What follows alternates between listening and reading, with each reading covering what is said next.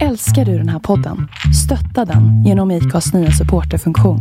Det är helt upp till dig hur mycket du vill bidra med och det finns ingen bindningstid. Klicka på länken i poddbeskrivningen för att visa din uppskattning och stötta podden. Hey, it's Ryan Reynolds and I'm here with Keith, co-star of my upcoming film, If, only in theaters May 17th. Do you want to tell people the big news? All right, I'll do it. Sign up now and you'll get unlimited for $15 a month and 6 months of Paramount Plus Essential Plan on us. MintMobile.com/switch. Upfront payment of $45 equivalent to $15 per month. Unlimited over 40 gigabytes per month. Face lower speeds. Videos at 480p. Active Mint customers by 531.24 get 6 months of Paramount Plus Essential Plan. Auto renews after 6 months. Offer ends May 31st, 2024. Separate Paramount Plus registration required. Terms and conditions apply if rated PG. Ever catch yourself eating the same flavorless dinner 3 days in a row? Dreaming of something better? Well, HelloFresh is your guilt-free dream come true, baby. It's me, Keke Palmer. Let's wake up those taste buds with hot, juicy pecan-crusted chicken or garlic butter shrimp scampi. Hello Fresh. Stop dreaming of all the delicious possibilities and dig in at HelloFresh.com. Let's get this dinner party started.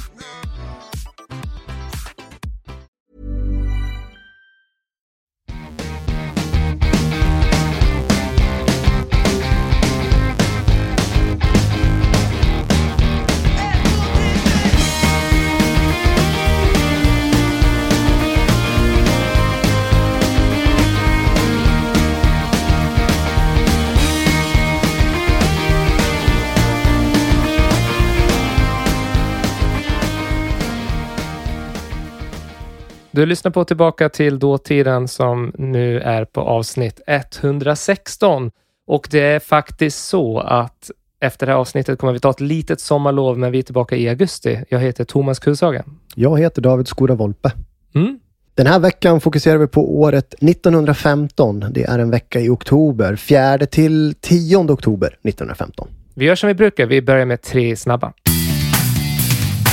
3 snabba. Det ouppstyrde Sverige skulle jag vilja börja med. Jag såg en artikel som handlade om ett infanteri i Skåne. Vad är ett infanteri? Ett infanteri, det är inte ett kavalleri. Nej, det är det inte. Ett infanteri är de som går till fots. Fotsoldater helt enkelt. Och de hade en skjutövning i norra Skåne i Magleby. Det ligger tydligen ganska nära Klippan. Jag var tvungen att titta på en karta. Och Klippan, vad tänker man på då? Man tänker ingenting. För att det finns, då är man i Västerås då, för det fanns någon som heter Klippan. Och ja, jag tänkte på det här nazistmordet på 90-talet som var sånt jävla skriverier om. Vad är det i Västerås? Nej, i Skåne. Ja. De har i alla fall varit i Söderåsen i Magleby och haft den här skjutövningen. Problemet var att redan efter den första salven då som de sköt loss rätt ut på antar var något fält, så blev det lite problem för att de här kulorna slog ner i en by nedanför. Och de här byborna varnade då och tog kontakt med militärerna så att de skickade ner en löjtnant som fick vara där och checka av läget. Jag förstår inte, alltså varför hamnar i byn för? Alltså hur dumt står de till liksom? Nej, de måste ju stå riktigt jävla dumt. Sköt de rakt upp i luften? Jag vet inte hur de sköt, men kulorna slog ner i en by. Hela infanteriet skulle bara regna ner över den här lilla byn. Inte riktigt, men det är jättegenomtänkt kan jag känna. Ja, men när den här löjtnanten var där nere och inspekterade så var det ju en kula som ven förbi hans eget huvud. Ja. Och det var bybor där som kunde visa flera kulor som hade landat i byn. Hos en person som hette Per Nilsson, eller Peter Nilsson, det stod bara P. Nilsson, så gick en kula in genom hans fönster och landade på ett bord. Det var 3 kulor som hade träffat en smedja och en bonde som hade varit på med en häst på en åker hade nästan blivit träffad av en kula. Men likförbannat då så fortsatte de hela dagen. Och bara sköt, man matar på över den här stackars byn. Ja, och det här blev då resultatet i den här stackars byn. Det här hade aldrig skett idag, 2019, så mycket kan vi säga. En 30-åring vid namn Emil Emanuel Eklund har häktats för en del småstölder på Skeppsbron. Han greps så gott som på bar gärning. Det var nämligen så att en tullvaktmästare råkade se att det rann kaffe ut efter byxbenen på honom då han kom gående på Skeppsbron bortåt Slussen. Alltså rinnande kaffe? Det vet jag inte. Eller kaffe är väl inte... Det var liksom... Alltså det måste ha varit kaffe Pulver. Hörru, var har du fått kaffet ifrån, sa tullvaktmästaren. Ja, det angår väl inte dig, menar Eklund. Men han skulle inte ha kaxat sig sådär, Eklund. För då larmade ju tullvaktmästaren polis och efter häftigt motstånd så fick Eklund följa med till detektivstationen. Det var tidigare när det var detektivstationen. Och vid anhållandet så hade han 2 kilo kaffe innanför byxorna. Det är mycket kaffe. Ja, det var det han hade snutt. Det var det han hade snott. Och så erkände han också att han hade stulit kaffe ur balar som han skurit sönder med sin fällkniv. Och på samma sätt så hade han vid tidigare tillfällen erkände han då stulit omkring 5 kilo. Så att kaffe 1915, det var rena guldet det. Det var det, och det var väl säkert ransonerat på grund av kriget. Ja, det kan det ju ha varit, ja. Och då skulle jag vilja ta det ouppstyrde Sverige 2.0. Jag såg att skådespelaren Torsten Hammarens fru hade varit ute på promenad. Torsten Hammarén, är det någon som du känner, aha? Nej, Hammarén. Heter han Hammarén? Det där är typ, han heter ju Hammaren, men så har liksom, vill han vara lite speciell så han lagt in, så han säger att han heter Hammarén. Ja, han gör faktiskt det. Eller... Ja, Hammaren, han lär ju ha kallats Hammaren liksom. Så kan det ha varit faktiskt. Han ville göra ett mer artistvänligt namn. Jag såg nyss här, han kanske är en person man bör känna till. Han var bland annat med i Hemsöborna och i Gösta Berlings saga, tror jag. Men det är så oerhört länge sedan. Men vänta, stopp. Men det här handlar ju om hans fru som var ute och gick. Exakt. Och då undrar man ju varför blir... Han var så stor så att det blev en nyhet att hans fru var ute och tog en promenad. Ja, det var ju inte vad som helst som hände under hennes promenad. Hon var ute med de 2 barnen som jag då antar även är Torsten Hammarens barn. Lille barnet i barnvagn och det något äldre barnet antagligen då gåendes bredvid.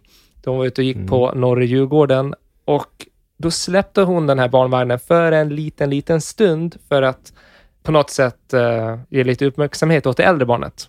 Det var säkert jobbig, ungen.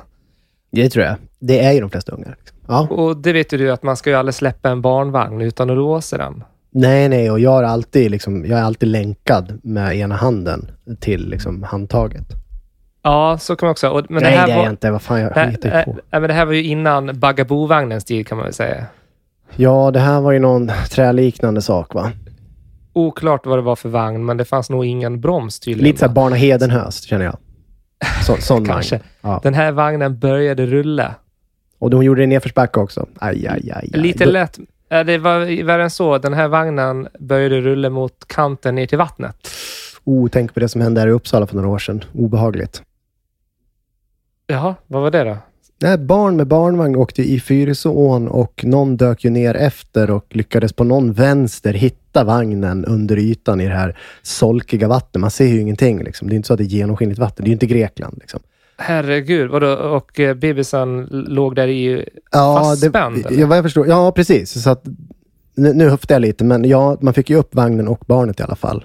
Förmodligen satt det väl fast. De flesta har ju barnet fastspänt på något sätt. Men det fan ramlade en barnvagn ner i Fyrisån.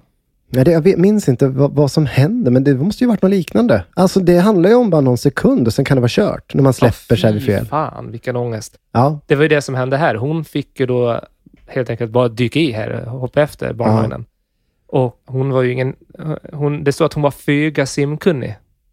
Ja, shit. Men det var väl troligtvis så att hon bottnade. Hon lyckades rädda den här bebisen. Så det var ju en solskenshistoria trots allt. Vi är snabba. Jag skulle vilja börja med en lägesrapport från krigets 439 dag. 439 dag. Jag såg det där. Undrar på vilket liksom nummer de började. För de körde ju inte den där grejen när det var krigets första dag. Nej, men det var ju var det varje dag det var en liten ruta med vad som hade hänt? Ja, den här veckan var det så. Men jag gick faktiskt fram och kikade sedan 1917 om de fortfarande körde det. Men de måste väl gett upp till slut. Ja. Efter 1000 dagar kanske de gav upp då. Jaha. Ja, men här är vi då i oktober då. Ja. Då kan jag läsa att den sista formaliteten är undanstökad gällande Bulgariens deltagande i kriget. Då är det så att Ryssland ska ha ställt ett ultimatum till Bulgarien. Och Bulgariens svar ska sedan ha tillbakavisats. Okay. Vilket har lett till Entente-diplomaterna. Säger man så? Entente. Blev det rätt? Ja, men på svenska brukar vi säga Ententen. Ja. Det var ju då Storbritannien, Frankrike och Ryssland som var huvudländerna i Ententen. Ja, diplomaterna från de här länderna, de har lämnat Sofia. Och så skriver DN här som jag har läst att nu har vi förmodligen att vänta fientligheter mellan Bulgarien och Serbien eller bulgariska trupper och ententmakterna. Och då tror man att det kommer ske utan krigsförklaring. Så det finns ju en oro här då. Mm. Och det var ju faktiskt så det blev. Nu har inte jag koll på om det skedde precis här, men det kom ganska snart att Bulgarien klev ju med på Tysklands sida, alltså på centralmakternas sida. Mm. För de hade visst haft någon slags deal med centralmakterna, lite så här i hemlighet vad jag förstår. Ja, det är Ja, men som var liksom... och det handlade också om att bulgarerna var lite tjuriga här 1915 för att de hade förlorat områden. Bland annat så här, serbiska områden och en del makedonska områden också, tror jag. Ja, det är väl nästan fortfarande, men har väl under många århundraden varit en soppa på Balkan och vem som ska ha vad. Ja, men tänker du... Makedonien har väl kallats för både Västbulgarien och Sydserbien, beroende på vem man frågar. Ja. Jag ska koppla Bulgarien till Grekland sen, för det är ganska intressant. Nästa grej jag ska ta upp är Grekland. Men en sista grej bara på det här med Bulgarien. Så som jag minns det i skolan, man går igenom första världskriget, där gör ju du lite då och då.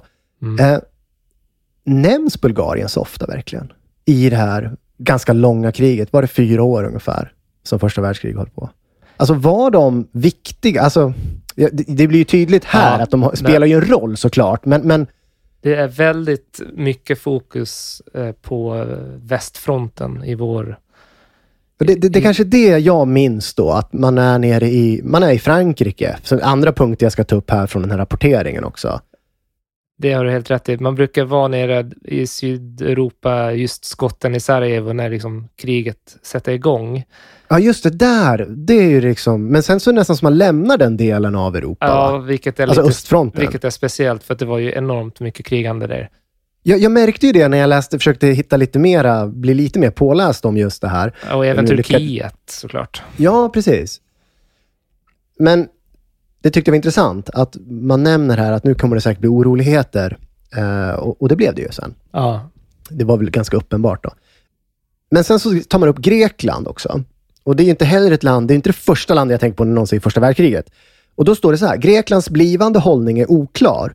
Det mesta tyder på att grekerna kommer avvakta någon protest när det gäller någon landstigning. Det är fransmännen och engelsmännen som har protesterat mot någonting. Jag får ju inga detaljer. Grekerna kommer nog inte lägga något hinder i vägen för den. Och i övrigt kommer de bevara sin neutralitet. Okej.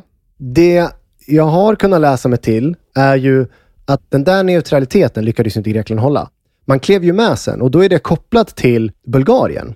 Det var Grekland som tillsammans med Serbien tvingade Bulgarien till vapenstillestånd senare i det här kriget. Ja, just det. Det där låter bekant. För de var ju på grekiska öarna. Där hade ju måste vara tyskarna, eller hur? Framförallt då. De var på Korfu och någon annan ö som jag inte kommer ihåg namnet på nu. Korfu vet jag fan, för dit flydde ju den serbiska regeringen under kriget, vet jag.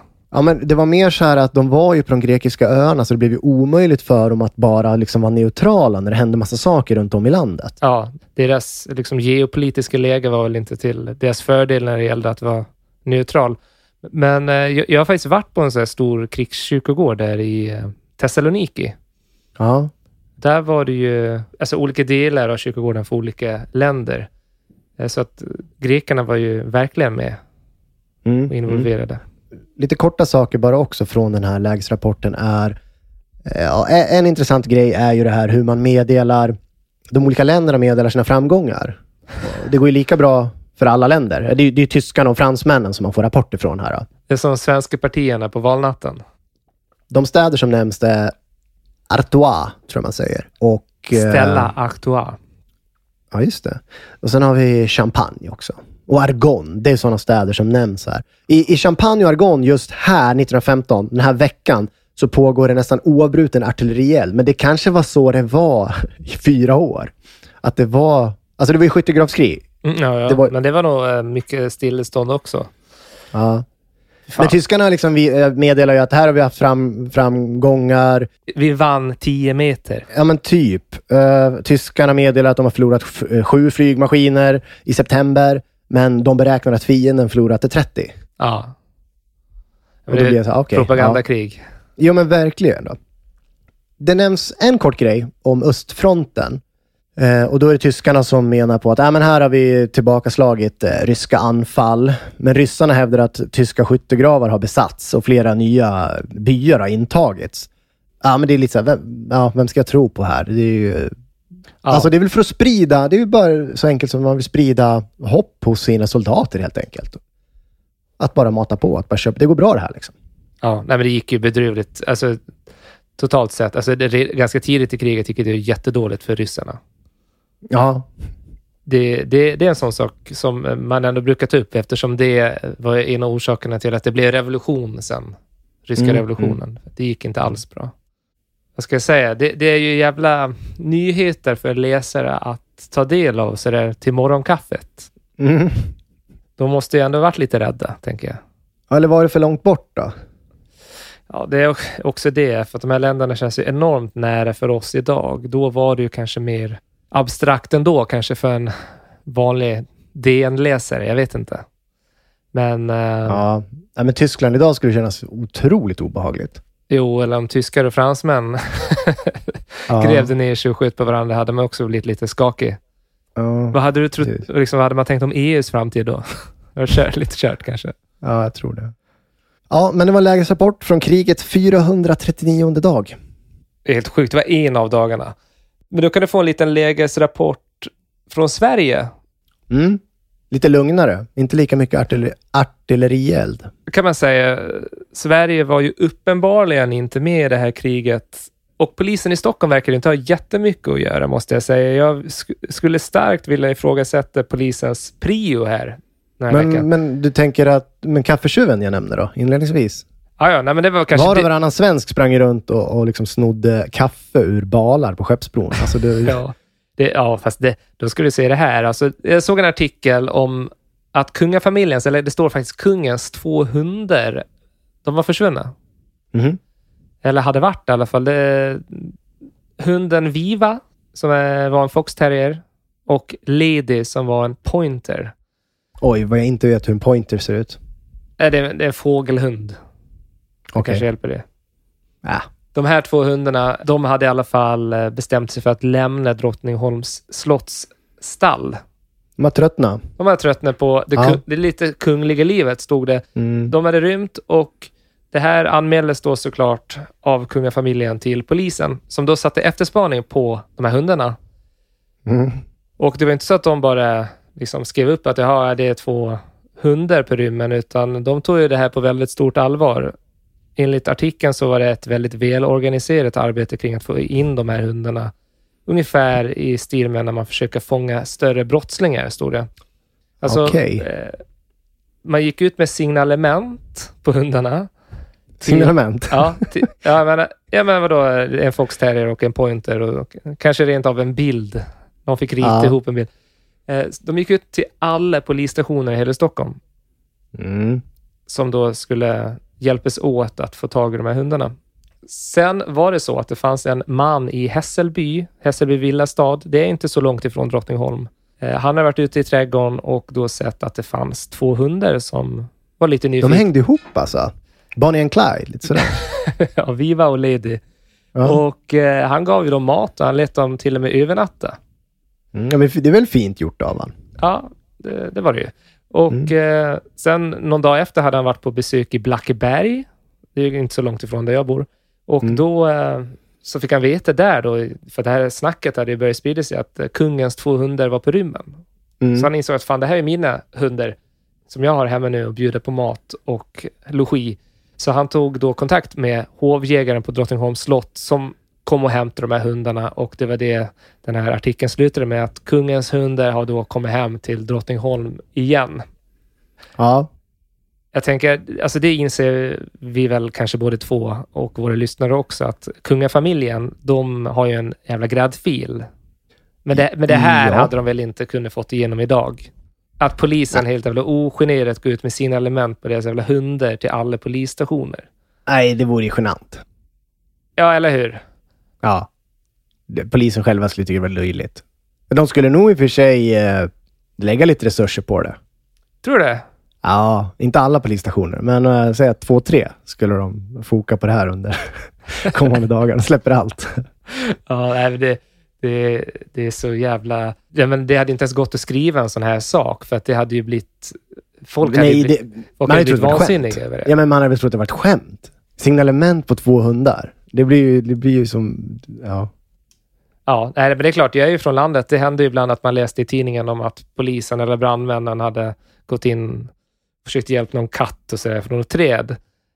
Men det är ju snarare så här, de har ju inget annat att göra just då. Nej, precis. Men polisen i Stockholm måste väl ha haft andra saker att göra, tänker jag. Än att åka runt och titta efter 2 hundar. Ja, det tror jag. Om inte annars så känns det genant med tanke på liksom vad du då läste rapport från resten av Europa. Ja. Jävlar, men han polisen som kom där till tullvaktmästaren och han Eklund, han kanske avbröt sökandet. Alltså det kan ju vara precis. Här kommer någon som... Jag kan inte jaga efter hundarna längre för det visar sig att det är någon som har kaffe som rinner ut ur byxorna på han. Ja. Kontraster. Verkligen.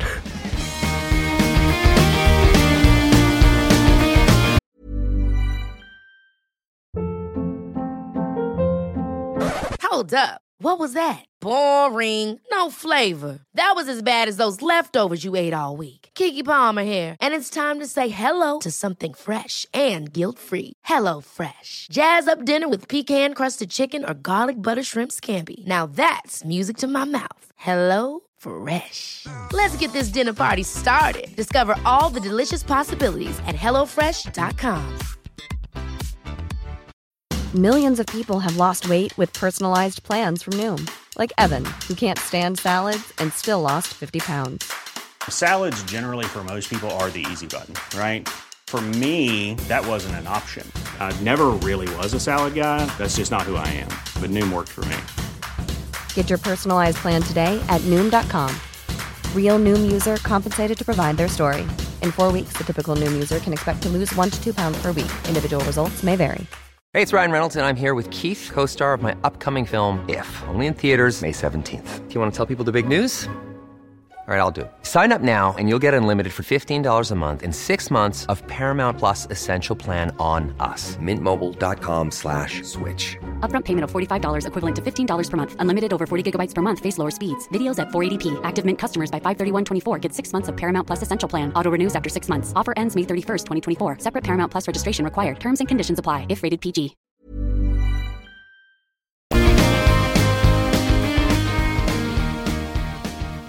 Hör gärna av er till tillbaka till datiden@gmail.com. Kan vara funderingar, det kan vara kritik, det kan vara förslag på ämnen eller gäster eller vad som helst. Ja, gör det. Och vi finns även på Instagram och Facebook.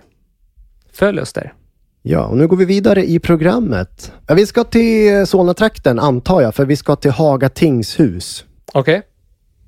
Är det den här vackra byggnaden man ser när man kommer in norrifrån, från Uppsala-hållet och kör in i närheten av Norrtull där? Jag vill att det ska vara det. Vi bestämmer att det är det. Det är gult, va? Ja. Ja, men vi säger det. Ja, men då kanske får ju någon höra av sig. Ja, exakt. Då har lyssnarna en bild framför sig. Att det var där, var innan E4 byggdes i alla fall. Ja. Det står en 15,5-årig gosse som heter Gösta Hägerstrand inför rätten. Han ska just få sin dom uppläst. 15,5? Han är inte gammal eller. Han går på Stockholms samgymnasium. Han går i 5:e klass. Hans far är kaféägare. Men här ska han då få sin dom uppläst. Gösta Hägerstrand är smal. Han är mörk och har en allvarlig min. Och det är inte så jäkla konstigt. För att här kommer ju förmodligen hans framtid att bestämmas då. Ja. Och nu kommer jag skulle kunna läsa upp artikeln, men det gör jag inte, utan jag vill vara typ Quentin Tarantino och bryta upp det här och skapa lite dynamik, lite spänning för er. Det är ju så här att det går ju tillbaka till sommaren 1915. Mm. Och det som hände då är ju det han eventuellt ska fällas för här då. Precis innan domen ska falla här har ju då i vanlig ordning advokaten och åklagaren fått yttra sig en sista gång. Och advokaten... Är det försvarsadvokaten? Alltså Göstas? Ja, visst. Ja. Göstas advokat Romanus heter han i efternamn. Okay. Han har ju framhållit det oriktiga i häktningsåtgärden. Och han menar liksom att det är fullt klart att Gösta inte ska kunna fällas till något ansvar för det som hände i somras. Mm. Åklagaren ville inte yttra sig när det gällde häktningens riktighet, utan det överlät han till länsman Kollenius. Men åklagaren menade ändå att Gösta genom grov vårdslöshet vållat sin bror Torstens död. Där är vi. Det är det som har sagt. Så här ska domen då falla. Okej, så Göstas bror Torsten är alltså död? Jajamän. Märkligt ändå att vi har nämnt två Torsten i det här avsnittet. Det var ju otippat. Har vi gjort det? Ja, Torsten. Vilken var den andra? Hammarén. Ja, Hammarén. Just det. Det är en del vittnen då. En granne till Gösta Hägerstrand var ju den första som hörde att Gösta ropade på hjälp i somras då, när det här hände. Och han gav bara Gösta liksom lovord. Det är en fin kille, helt enkelt. Okej, det är en bra grabb. Ja, men det är det. Gösta hade bott i hans närmsta grannskap i 7 somrar och han visste inte något barn som var så väl uppfostrad som Gösta. Det berättades också i de här vittnesmålen att de båda bröderna, Gösta och Torsten, de har alltid hållit väl ihop och de har liksom aldrig visat någon osämja. Nej. Och det var någon fru Jansson som bekräftade helt och hållet att Gösta hade en väldigt fin karaktär. Och det var hon som hade hört honom ropa efter hjälp då. Hon hade hört honom skrika, geväret måste ha varit laddat, och det visste jag inte. Nej, fy fan. Han har alltså skjutit sin brorsa. Ja, vi fortsätter här. Herr Bonnedal, han hade varit den första som sett Gösta efter olyckan. Och han led av någon ögonsjukdom så han kunde knappast se. Men han hade bett Gösta följa med och visa vart brodern fanns. Och under vägen hade ju Gösta då frågat, men tror du det kan vara farligt? Det var ju bara ett salongsgevär och sådär. Men Gösta hade inte liksom vågat följa med ända fram till brodern där han låg. Utan han hade stannat liksom 30-tal meter framför. Men det var Gösta själv som hade fått börja redogöra för vad som hade hänt i somras. Han berättade att han och hans yngre bror Torsten, de var väldigt intresserade av skjutning. Torsten var väl lite mer intresserad. Och Torsten hade haft en fågelstudsare. Vad är jag vet det? Inte exakt vad det. Jag vet inte exakt vad det är. Ja, det är det väl. Och Gösta, han ägde något salongsgevär sedan något år tillbaka. Och en dag i juli så hade de bestämt sig för att gå ut och jaga kråkor. Känns lite unga för de här vapnena kanske. Men är han storebror Gösta? Eller är han lillebror? Gösta är storebror. Okej, så hans lillebror har också då ett gevär. Båda har varsitt gevär nu. En fågelstudsare och ett salongsgevär. De tar en båt och de ror ut på en sjö. Och så har de lagt till vid stranden och så har de gått upp på land. Och Torsten då, han gick först och han bar båda gevären. Han hade salongsgeväret i vänstra handen. Gösta gick om brodern och då i förbifarten så bad han om att, kan jag få mitt gevär här? Och då höll ju Torsten själv i pipan som då riktades mot hans vänstra sida. Och när Gösta grep tag om kolvhalsen så måste han då ha kommit att röra vid trycket. Och skottet gick av. Och Torsten vacklade samt satte sig långsamt ner på marken då. Fy fan. Enligt Gösta. Och då berättar han och även för rätten här att han hade sprungit till en närbelägen gård där han ropade på hjälp. Och där de här grannarna då som hade vittnat tidigare då, han träffade på dem där. Och när de då kom till platsen så låg ju Torsten död så här 30-40 meter ifrån den plats han hade blivit skjuten. Så han hade väl liksom vacklat fram lite och sen fallit ner och dött. Fy fan, vilken tragisk historia. I domen då så tillkännagav ordföranden att det har liksom stått klart att Torsten Hägerstrand hade gjutit döden mer av våda än av vårdslöshet från Gösta Hägerstrands sida. Och Gösta frikändes från allt ansvar i saken. Men så kommer en kommentar också att det är väldigt tydligt här att hans tillstånd efter de här onödiga lidanden han måste ha fått utstå då, att hans allvarliga min inte ett ögonblick lättades när han fick sitt frikännande. Och det är väl inte så konstigt. Nej. Det kanske är det värsta som kan hända, tänker jag. Jag tänker också det. Men likväl måste man ju faktiskt, alltså man måste ju utreda vad som hände, tänker jag. Och det tar ju lite tid. Ja, det är klart. För DN visar ju sympatier här för den här unga Gösta då. Det går liksom att läsa in här att varför har han fått vänta ända sedan i somras på det här? Hans bror är ju död, kom igen, det var ju fan en olyckshändelse typ. Men det kan man ju inte bara hoppa fram till direkt, utan ja. Det står ingenting om föräldrarna. Nej, inga föräldrar nämns alls alltså. Det stod bara att hans farsa hade ett café. För jag menar, de borde ju ha varit där, tänker jag. Och kanske vittnat till och med. Men det nämns inte i den här artikeln. Nej. Nej. Jag bara frågar, vad var det som var Tarantino med det här? Jag vill ju bryta upp den, va? Lite så här tillbakablickar. Och jag känner att det gick ju inte riktigt så som jag hade tänkt. Jaha, ja, okej. Jag kan inte Tarantino så bra som du kan. Jag vet Nej. inte. Nej.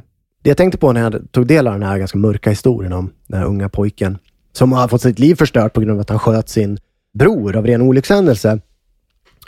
Så tänkte jag på det här med vådaskott. Och lite så här, hur ofta händer det? Det är ju sällan man läser om det i Sverige. Det är inte sällan man läser om det i USA till exempel. Jag vet inte, men alltså... Ja, men i USA såg en artikel. Yle hade en rubrik. I USA dör ett barn varannan dag av vådaskott. Mm. Den är för 2016, men det är väl lika aktuellt idag. Men det har vi inte i Sverige, för vi har ju inte den vapenkulturen i vårt land. Men jag bara tänker, i Sverige då, där är det ju egentligen bara under jakt det skulle kunna hända. Och där har vi pratat om, känns som jag pratar om det varje avsnitt senaste halvåret nu. Ja, men det var ju någon lyssnare som hörde av sig och tyckte vi svamlade om älgjakten. Ja, just det. Vi vet inte exakt vad det var lyssnaren kritiserade. Men jag tänker ändå, jag tror att vi ändå har pratat lite om älgjakten, att det händer mycket olyckor och sådär. Och vi kanske har raljerat lite kring det. Mm. För det är nog en mytbild som finns hos många.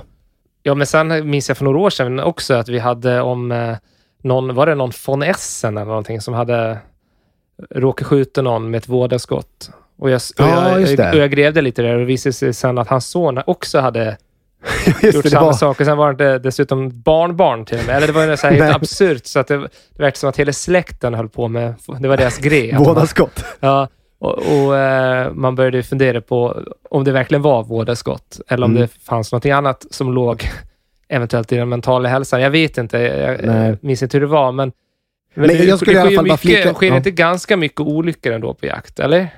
Ja, men jo, det sker en del olyckor. Jag skulle bara vilja flika in det. Att det vi kan konstatera, det jag fått fram är att dödsskjutningar, alltså vådaskott som leder till döden, det är ju ytterst ovanligt. Och det är ju både enligt Jägareförbundet och myndigheten, vad heter den? MSB.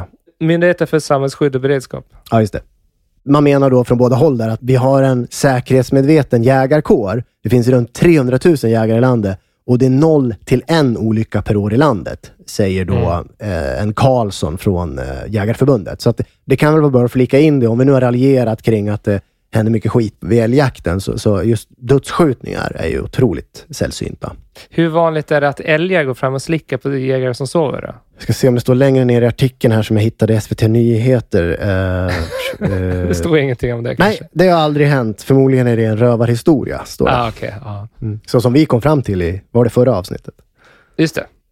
Ja, men ibland händer det, och det var ju en riktigt mörk historia måste jag säga. Gösta och Torsten. Ja. När vi pratar om att bli skjuten, jag skulle vilja återkoppla till kriget. Det stora kriget, första världskriget. Som du pratade om i början. Vad var det? Krigets 439 dag, eller vad var det? Du, för The Great War sa man väl i början, men det säger man ju inte längre. För du sa det stora kriget, eller vad sa du? Ja, just det. Eventuellt så gör man det i Storbritannien kanske. Men nej, men andra världskriget hade inte varit då. Så att det hette väl det fram till andra världskriget. Ja. Jag är inte helt säker på det. Det hade varit coolt om det stod första världskriget. Ja. Som att man räknade med att det skulle komma en uppföljare. Ja, det kom en uppföljare. Ja, förlåt. Vad du ville koppla tillbaka till det, sa du? Jo, för att jag såg en liten som en notis egentligen, där det stod att det har gått ett rykte om att esperantospråkets grundare, den polska läkaren Ludwig Zamenhof, ska ha dött i strider i Polen. Men det dementeras i den här notisen för att det är Stockholms Esperantoförening som har då gått ut med det här meddelandet att Zamenhof, han lever och det är ingen fara med hans liv. Okej, så det finns Esperanto kommer leva vidare? Ja, och Esperanto är väl någonting som vi har snuddat vid, men jag tänkte också, jag kan ingenting om Esperanto. Det är inte referens, jag vet ju att Esperanto är ett påhittat språk och så vidare, men det enda som dök upp i mitt huvud egentligen, det var att Jag minns den här filmen Populärmusik från Vittula, heter den det? Ja, just det. Jag tror det är den filmen. Där det, den ena av de här, för visst är det 2 pojkar det handlar om, va? Jag har inte sett den. Som är nära vänner. Jag har inte sett den. Nej, det är en bok egentligen. Är det Niemi, jag vet han? Ja, Mikael Niemi. Och en av de här pojkarna, som jag minns det, lärde sig esperanto genom att lyssna på någon så här esperanto-kurs på sin radio.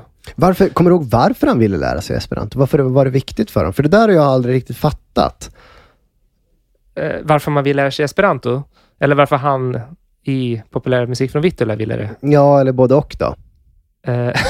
Ja, det finns väl olika motiv säkert till varför man vill lära sig språk, tror jag.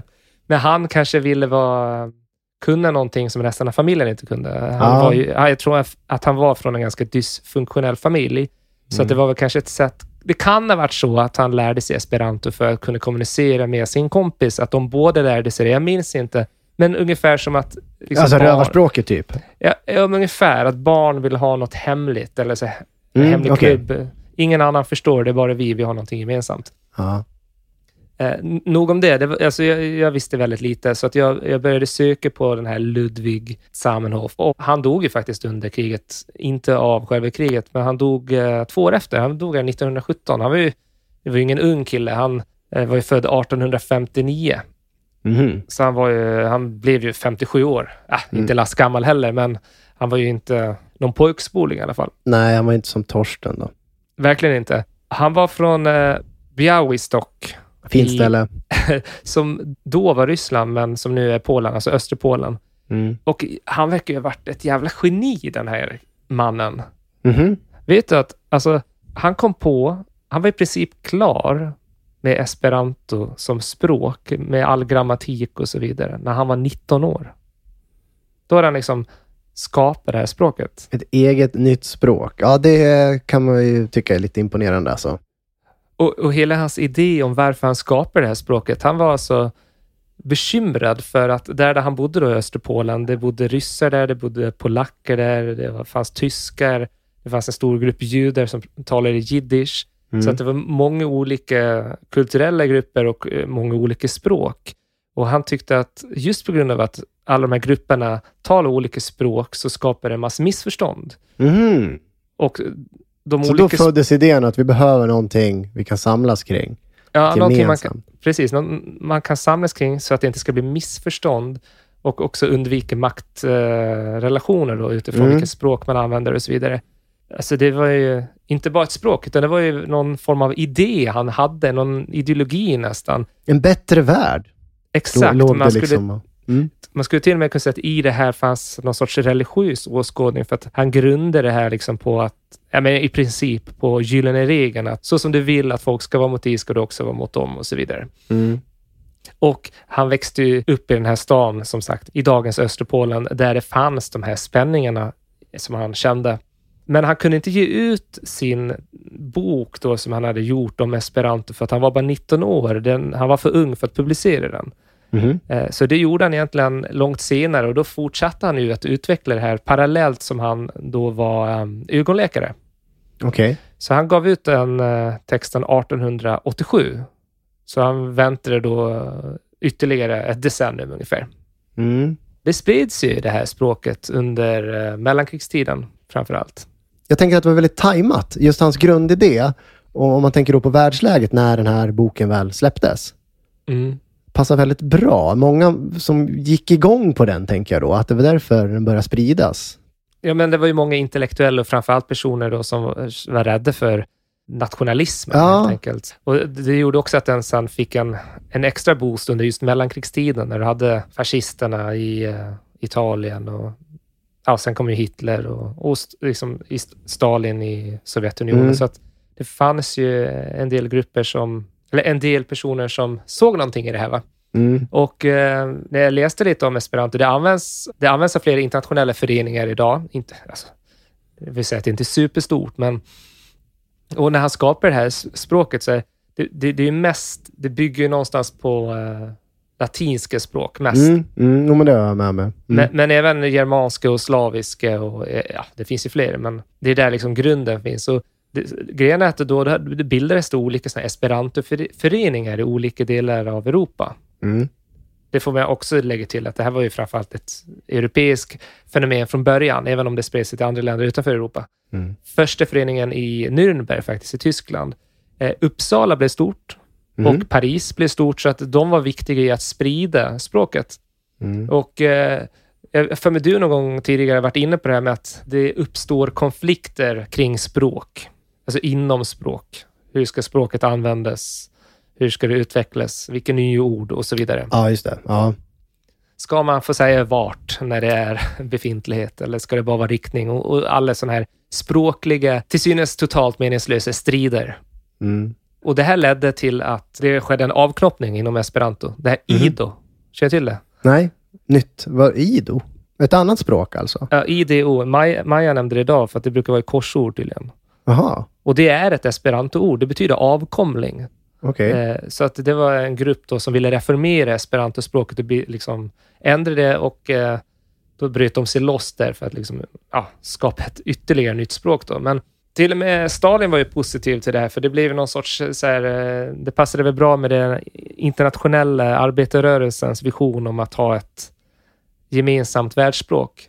Mm. Men det var bara till en början. Sen började han förfölja folk som talade esperanto, så han svängde ju lite där. Men jag tyckte det var jävla spännande att det börjar med att en person är bekymrad och så skapar ett nytt språk. Ja, men som många då tar efter och tycker är en bra idé. Jo, men sen har det ju aldrig blivit det där språket som det har ju den här drömmen om ett världsspråk som vi har tillsammans. Det blev det ju aldrig. Nej. För det blev inte naturligt. Men det är så, över 1 miljon i alla fall läste jag som kan esperanto på en bra nivå. Till exempel, jag läste att i filmen Diktatorn, du vet Chaplin-filmen. Om du ser på den, alla skyltar i filmen så är texten på esperanto. Och varför det vet jag inte, om det var någon så här peak till Hitler. För han jagade också människor som kunde esperanto. Och det finns ju personer som har växt upp med föräldrar som talar det här språket. Så de har ju det som ett modersmål också. Det är ju väldigt ovanligt. Det tänker man ju inte direkt. Man tänker på något som är utöver, som är inte så viktigt. Och så, ja, men de som kan det från födseln, som har växt upp med, de kallas för, nu måste jag läsa, de kallas för denaskulo. Det betyder från födsel person, typ. Okay. Och en person som är en sån, det är George Soros, den här kände finansmannen från Ungern. Du vet, som alla högerpopulister hatar. Ja, just det. Som är då, de tycker att han är någon symbol för globalism och fri invandring och sådär. Hans pappa kunde esperanto i alla fall, mamman säkert också. Och pappan skrev en bok på esperanto om nazisternas terror mot judar i Ungern. Så han kanske är mest kända personen som är liksom född med esperanto. Så finns det en massa undersökningar som visar att det är ganska lätt språk att lära sig. Rent grammatiskt och sådär alltså? Ja, till skillnad mot danskan då, som är svår. Det hör man ju precis. Att det tar längre tid för danska barn att få ordning på språket. Men esperanto alltså, det kan man lära sig ganska enkelt. Ja, någorlunda. Alltså, det gjordes en studie 1970 i Bulgarien, Italien, Jugoslavien, Ungern och Österrike. Och efter 3 år, de som hade läst esperanto, de var bättre på esperanto än de som hade läst lika lång tid något annat nytt språk. Det här är ju just den kunskapen att det är ganska lätt att lära sig. Det har gjort, för jag läste att för att i Ungern så måste man då välja ett andra språk. Och de som inte är språkligt intresserade men som ändå måste ha betyget har tydligen ett flertal valt att läsa esperanto för att det är lättare att klara av. Så i Ungern går det runt massor med esperantotalande? Nej, jag tror man får nog inte överdriva det där, men man kan se liksom i statistiken att den tendensen finns. Aldrig liksom stött på esperanto. Det har varit något man hört om. Jag har aldrig träffat någon som talar esperanto. Nej. Det är som ens har pratat om någon som pratar esperanto. Alltså det är väldigt långt bort. Det är därför det inte känns som... Det blir väldigt kul att få det här perspektivet på språket. Ja, men man ska nå tillbaka liksom tidigt 1900-tal i intellektuella kretsar kanske. Då var det väl inte helt ovanligt. Nej. Och innan vi avslutar det här, alltså Ludwig Zamenhof då, som skapade det här, han var ju själv av judisk påbrå. Hans barn var ju också intresserade. Han fick ju 3 barn. Adam, Sofia och Lydia. Lydia, hon var ju kanske den som framförallt försökte sprida esperanto. Och hon tilltalade sig väldigt mycket av liksom den här ideologin bakom att kämpa mot nationalism och samarbete mellan folk och kulturer och även jämställdhetsfrågor och sådär. Så hon var bland annat i Stockholm och deltog, det var någon sån Esperanto-kongress 1934. Så hon jobbade aktivt med språket. Tyvärr så blev hon tillfångatagen och sattes i Treblinka där hon dog 1942, mördad av nazisterna. Okej. Och hon var ju en sån här superkämpe. Hon blev erbjuden av så här Esperanto-kontakter, folk som kände henne i andra länder. Men vad fan, vi kan hjälpa dig att fly så du kommer från Polen. Men hon vägrade. Hon skulle stå upp för sitt folk, så hon dog där 42. Den andra dottern, Sofia, var läkare som sin pappa. Bodde i gettot i Warszawa och blev också hon skickad till Treblinka och dog 1942. Och sonen då, Adam, han hade också jobb inom sjukvården. Han var sjukhuschef i någon by eller stad i Polen. Men han blev mördad av nazister redan 1940. Så att det är så jävla tragiskt då att pappan som hade skapat det språket för att människor skulle mötas och att det skulle bli en bättre värld. Alla hans 3 barn blev mördade i förintelsen. Så mörkt kan det vara. Så mörkt kan det vara. Jag försökte hitta några ord på esperanto för att beskriva, men jag hittade inget. Nej, men jag kan väl avslutningsvis säga då, för att liksom sluta med någonting positivt kring esperanto. Det är att det är ju, om än ganska nördigt, så är det ett livande språk. Det finns ju, tack vare internet nu, så det skapas ju nya ord hela tiden. Och det kan ju bli en revival tack vare internet, helt klart. Ja, jag tror inte det blir någon jätterevival, men det fortsätter att leva i alla fall. Ja. Och så sent som för några år sedan så var det en tävling som jag tror det var norska Esperanto-föreningen som hade utlyst att man skulle komma på de grymmaste svordomarna på Esperanto. Inte helt otippat så var det då någon från Balkan och någon från Spanien som kom med de värsta liksom linesen man kan dra på Esperanto. Ja, de kan ju det där. Ja, de kan ju det. Ja. Så Skandinavien, det är ju mest här helvete och Gud och sånt där. Men där det blir liksom mer under bältet ju längre söderut i Europa man kommer. Vad tror du svordomen var då, som vann? Jag tror att det var någonting i stil med jag ska knulla din hormorsa. Ja, det var jävligt bra gissat. Ja, det var det, va? Ja. Det var skönt att få ur med det. Jag kände att jag behöver det där. Istället för jädrans och järnspikar och sånt där som jag håller på med. Att få ur med de här fula orden. Jag tycker att det gör någonting med en. Även vinnare var ju 57 bidrag. Så det säger väl lite grann att det är ganska smalt med Esperanto då. Men det var en tävling 2006, ja. Etel Zavadlav, en kroatisk kvinna då. Jag trodde det var svordomen på Esperanto, men det var namnet. nej, det var hennes namn. Hon kom då med meningen Fico fratinon de Erinako. Jag har ju noll aning om jag uttalar det rätt. Ja. Det betyder knulla systern till en igelkott. Aj, den tog. den är ju, även den är ju grafisk. Knulla systern till en igelkott. Det kom en till här på prispallen. Det var spanjoren Manuel Pancorbo Castro. Hans svordom var Vi estas pli delicata ol felo de faceo. Det är inte så smidiga svordomar, kan jag känna. Det tar lång tid att säga dem. Jag vet inte, man kan språket. Nej, okej. Vad betyder det där då? Du är ömtåligare än pälsen på en skit. Ja, men avföring är ju stort i många länder också. Okej. Ja. Du gick inte igång på svordomarna? Nej, jag tyckte de var rätt beige om man ska vara ärlig. Knulla systern till en igelkott. För sig, det är ju, jag kan testa att säga den på svenska till någon när jag blir förbannad. Det är klart att det skulle förmodligen, personen skulle bli väldigt perplex. Fan, det var ju Kroaten där. Den känns ju väldigt Jugoslavien. För det säger man så här, jag knullar din sol. Så din sol?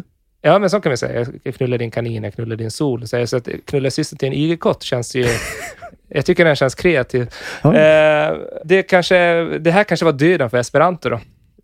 Jag försökte ju liksom slå ett slag för Esperanto. Nej, men det känns som där. Kanske dog här. Ja, där dog den. Men jag tycker det var fint, trots det tragiska med Ludwig Zamenhofs barn, att det liksom, han ville skapa en bättre värld och hans familj drabbades av det han ville liksom kämpa emot. Det finns något mörkt i det, men ändå att språket finns kvar är vackert.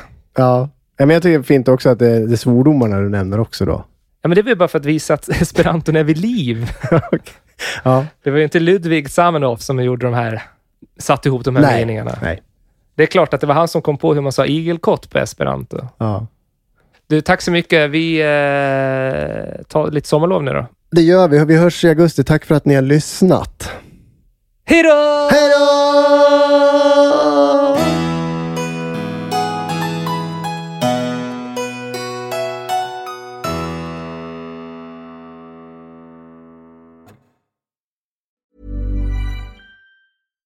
Hi, I'm Daniel, founder of Pretty Litter. Cats and cat owners deserve better than any old-fashioned litter. That's why I teamed up with scientists and veterinarians to create Pretty Litter. Its innovative crystal formula has superior odor control and weighs up to 80% less than clay litter.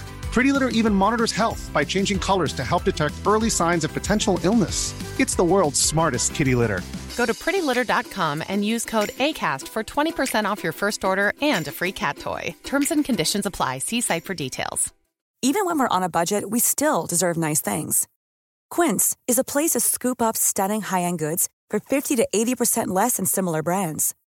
They have buttery soft cashmere sweaters starting at $50, luxurious Italian leather bags, and so much more. Plus, Quince only works with factories that use safe, ethical, and responsible manufacturing. Get the high-end goods you'll love without the high price tag with Quince. Go to quince.com/style for free shipping and 365-day returns.